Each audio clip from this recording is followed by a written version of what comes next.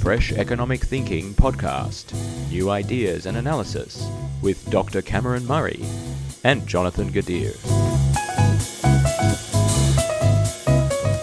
Hi listeners, so I have a friend with a physics degree who is just the smartest person I know. And he's very unique in his perspectives because he came from a background of real poverty. I know this because we went to school together. He's got a very shrewd view of how experts, as a class of people, have deep biases and push harmful outcomes onto people less powerful than themselves with no accountability. I'd like to read a Facebook post that my friend wrote in 2016 that came up recently in the Facebook memories. It's titled, "In Support of a Fuck-Up Levy." Taxes should be raised, including on the middle class, especially those with any kind of bureaucratic or commentariat, in the broadest sense, power.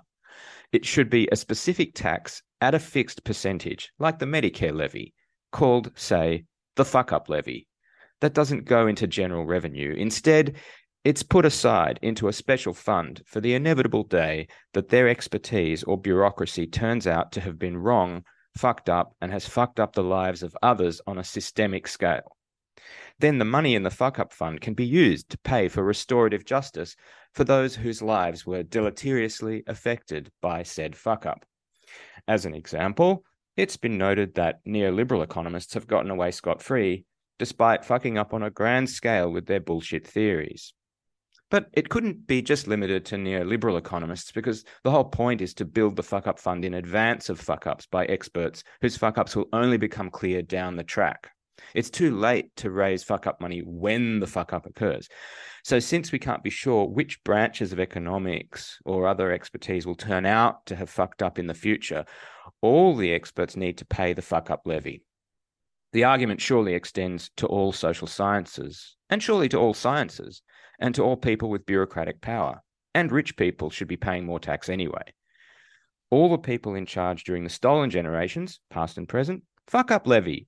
So just impose a fuck up levy on all middle class people and above. Basically, if you're in the large class of people with bureaucratic or other expert power over the rest of us, you should be paying now so that when you and your colleagues eventually fuck it all up, we have some prospect of putting our lives back together. Cameron, this is probably the longest intro I've ever done. How about you tell me about what you think? Look, that's just a terrific rant, isn't it, Jonathan? Yep.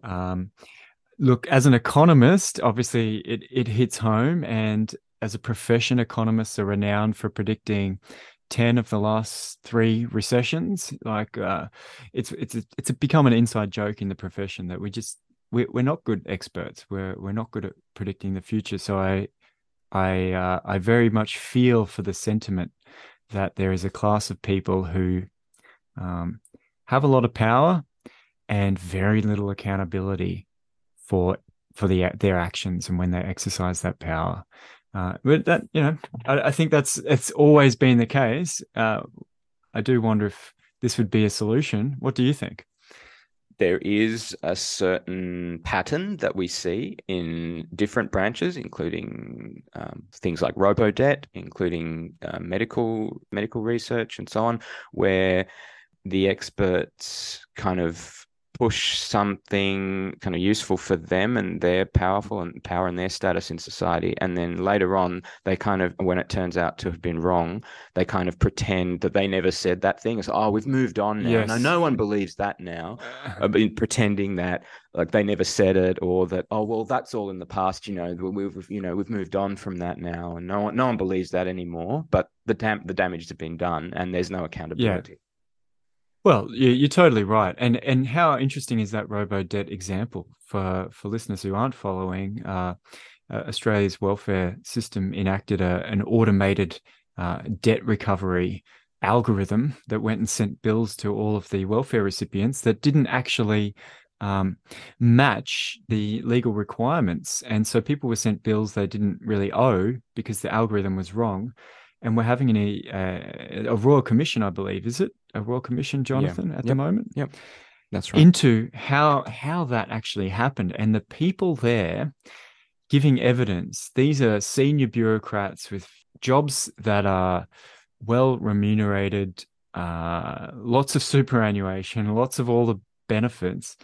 And they are saying things like, yes, I'm the director of this part of the welfare system, or I'm in charge. It's not really my job to check that what we're doing complies with the legislation.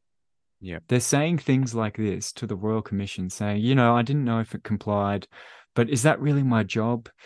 I just went along for the ride. And yet, the whole point of their position is that they're an expert with some knowledge of the legislation and how to implement it efficiently. I mean, that's exactly what they're there for. And yet, when push comes to shove, there's really no accountability. So this will be a really interesting case study. Like, had we had a fuck up levy, perhaps we could have, paid back all these people that got sent these robo debt notices. There's justice in many ways, and that's definitely one of them. And Cameron, we've had a lot of talk about this thing called the science in the last couple of years and the need to believe in it. And The Economist magazine and its podcast on science and tech this week has a major piece on the incredible scale of fraud in medical and scientific research. And it really shouldn't surprise anyone that if you create an incentive structure in academic jobs, which is publish or perish, that you end up totally corrupting scientific research. And even the British Medical Journal has published an editorial piece headlined, "Time to assume that health research is fraudulent until proven otherwise?" ? Yeah, I actually heard about that. Now, is that author the former editor of the British Medical Journal as well? We should double check that. It is, what's his name? It is Richard Smith was the editor of the BMJ until 2004. Yes. Yes. So isn't that just really saying something, that the guy who has read more medical journal articles than anybody probably on planet Earth is saying don't trust them because all the incentives are wrong. And they're basically, they're either they're lying to just get published, they're lying because they're paid by pharmaceutical companies and have other incentives, but you just cannot trust these experts. And this is if you're thinking about the institutional incentives of why your mate is completely justified in ranting about the fuck up levy, there are these institutional incentives, right, to respond to sort of play the game of being an expert without actually being right in an objective sense. And you can see how that just expands across disciplines, because all those journal articles, all the other doctors are reading them and trusting them and advising patients based on them. And so, they're sort of the unwitting participants, right? Yeah. When there are these bad incentives at key points along the way. And it's a bit of a shame. And, I'm going to bring up COVID again, because let's be honest, is there a bigger medical fuck up in the last 3 or 4 decades? Probably not. And what I mean by that is not so much medicines and the vaccine, although we've seen the vaccine did not live up to its promise in terms of stopping transmission and stopping COVID. But in terms of the public policy, the public health apparatus of locking down, closing borders, all this sort of stuff. I read a recent article by a Dr. Marty Makary, who was testifying to the Congress in the US. He's a professor at Johns Hopkins University School of Medicine. And it said 10 myths told by COVID experts now debunked. Right? So essentially, these designated experts told lies, basically, for, it's not clear what, for social reasons, for institutional reasons, about things like, natural immunity is no good, right? Like that's just clearly not not true, right? Yeah. Like everyone knew it then, but the experts had this institutional or social incentive to go along with it. And that just happens all too often. I see it as an academic and as an economist. Obviously, economics is very heavily influenced by financial interests in how we present our analysis of the economy. But it's true in academia. I do a lot of work in housing, and I've called it the housing industrial complex before, right? Yeah. These housing experts, they don't get rewarded for pushing for policy settings that solve housing problems. They get rewarded for having housing problems and being asked to come to conferences and tell people how great they are at researching these problems. And if there's no problems, they're not important anymore. And the very worst case of that happened to me about 6 years ago after I first released the book Game of Mates in 2017. And it's about grey corruption, right, in Australia's institutions. And I got a random phone call from a lady, and she said, "Hi, is this Cameron Murray? You don't know me. I work for a homelessness organization, and I'm studying social work, and I'm really trying to do my part. But I've been there for a year, and I've realized now that they don't want to solve homelessness. And it's really upsetting. And I don't know if anyone will understand except you. They are big into the appearance of solving homelessness. The CEO does the sleep out, where all the CEOs, sleep on a cardboard with their sleeping bags one night in winter to show how much they care. The CEO does that. We cook food for them, we give them clothes. But when the government asks us for input on policy to actually give people houses and get them off the street, everybody there seems to find excuses why that's not the right thing to do, because, if that happens, they're out of a job, right? So they've got this huge incentive as an expert to sort of play this pretend game of being an expert. So I think we saw that in COVID, that incentive to be important as an expert. So, we've got to do this harsh thing because that's the only way I'll get my face on TV or get published.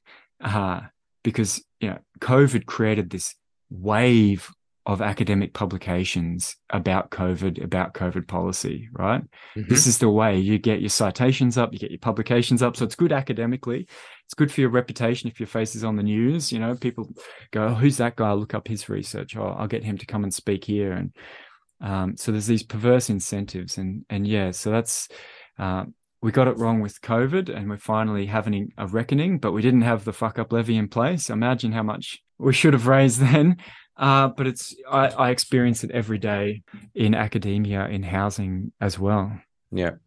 Getting back to the Economist piece this week, if I had a critique of it, it would be that they're veering a little bit too much into this is a problem of some bad apples.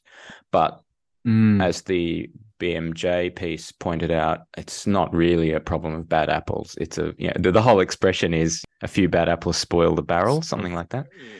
And It's really a problem of bad barrels and of rotten forests and orchards, as that article says. It's a system problem. It's not, this person who's just a bad person kind of problem. And example one from the Economist piece that I wanted to give, one particular influential paper about the causes of Alzheimer's disease that appeared in the prestigious journal Nature and was cited over 2,000 times, caused billions of dollars to be directed into research on a particular protein or bunch of proteins called amyloid oligomers. It also led to trials to investigate an experimental drug. And it's clear now that everyone who was given that drug was facing unnecessary health risks associated with an experimental treatment with no possible benefit. Amazing. Yeah. And the second example, again, completely fake papers in cancer biology, where this is apparently just happening on a big scale, where someone takes a genuine paper and uses it as a template and just changes the gene or the protein or, just changes one thing in the paper. And these fake results go into the literature. They get cited by others. and it leads to drug development and clinical guidelines. And what the Economist piece points out is that means doctors have been giving advice to patients based on completely fake data. And what they say is that this is the tip of the iceberg, because they don't know all, like, the vast majority of the articles that are fake. Wow. And so it really does surprise me when you have big science communicators in the media, whether that's Norman Swan or Neil deGrasse Tyson in America, who won't engage with this reality. And it's interesting because Norman Swan, in his career, did do big pieces exposing medical fraud and research fraud in the past, a couple of decades ago, maybe. So yeah, I don't know, people, we'll link to it in the notes, the Economist piece, but also there's this clip that's been doing the rounds in YouTube of Neil deGrasse Tyson, who's an astronomer, admittedly not a medical guy, but he totally lost his temper with an interviewer asking pointed questions about the drip of revelations that show the mRNA vaccines, which I took 3 of them, that show these vaccines aren't as great as they were first touted to be, and that maybe it wasn't and isn't justified for everyone, even those with small risks, being forced to take them, or highly incentivized, shall we say, through employment and other things, to take them when they haven't really been fully studied. And Neil deGrasse Tyson basically exploded at this interviewer in exasperation, and he shouted something to the effect of, "We have a whole system in place to develop safe vaccines. What are you talking about?" And this is this very strange and unrealistic view of what this system is. As something that is without biases and without vested interests. Look, you're totally right. And the funny thing is that this article came out in 2023. In 2005, John Ioannidis wrote an article that is called "Why Most Published Research Findings Are False." And he basically, he didn't explain fraud and whatnot. He basically just said, just being published doesn't mean that something's true, because there's a lot of false positives and there's publication bias, and therefore a lot of what gets there is accidentally wrong already. And that's the majority, right? And so if you now include what the Economist article is talking about, which is intentional fraud,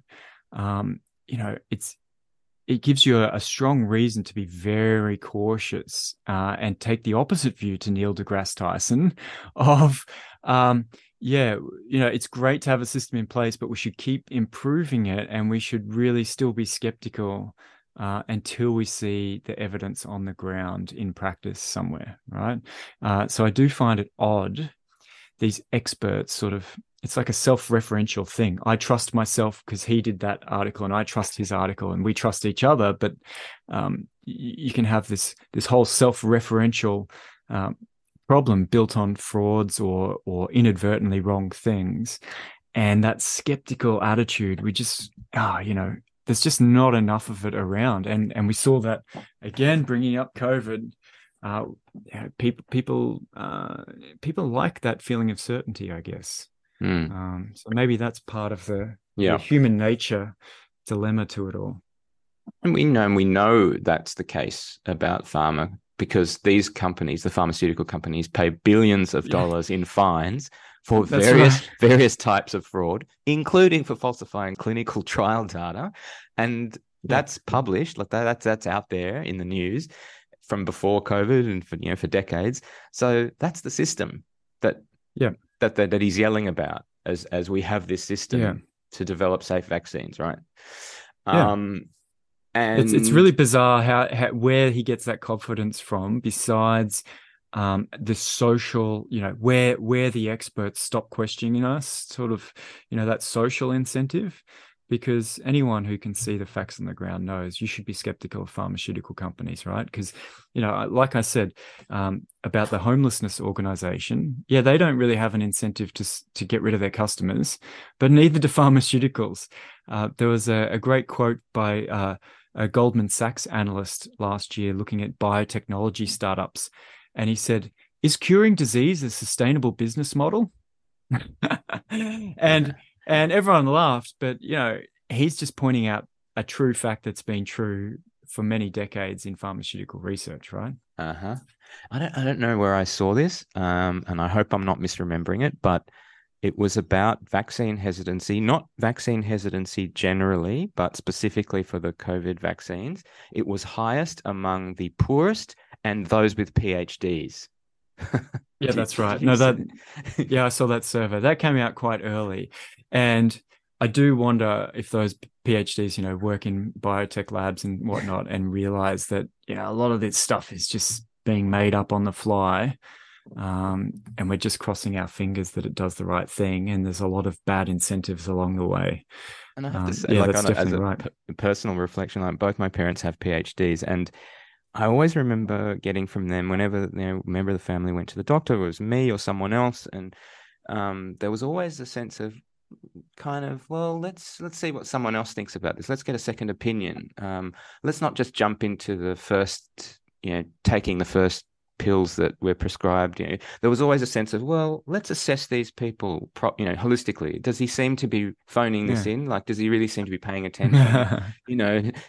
Does he or she really seem to know what they're talking about? Let's get a second and third opinion before we do anything drastic. Look, that makes a lot of sense, but it's very hard to train yourself to do that.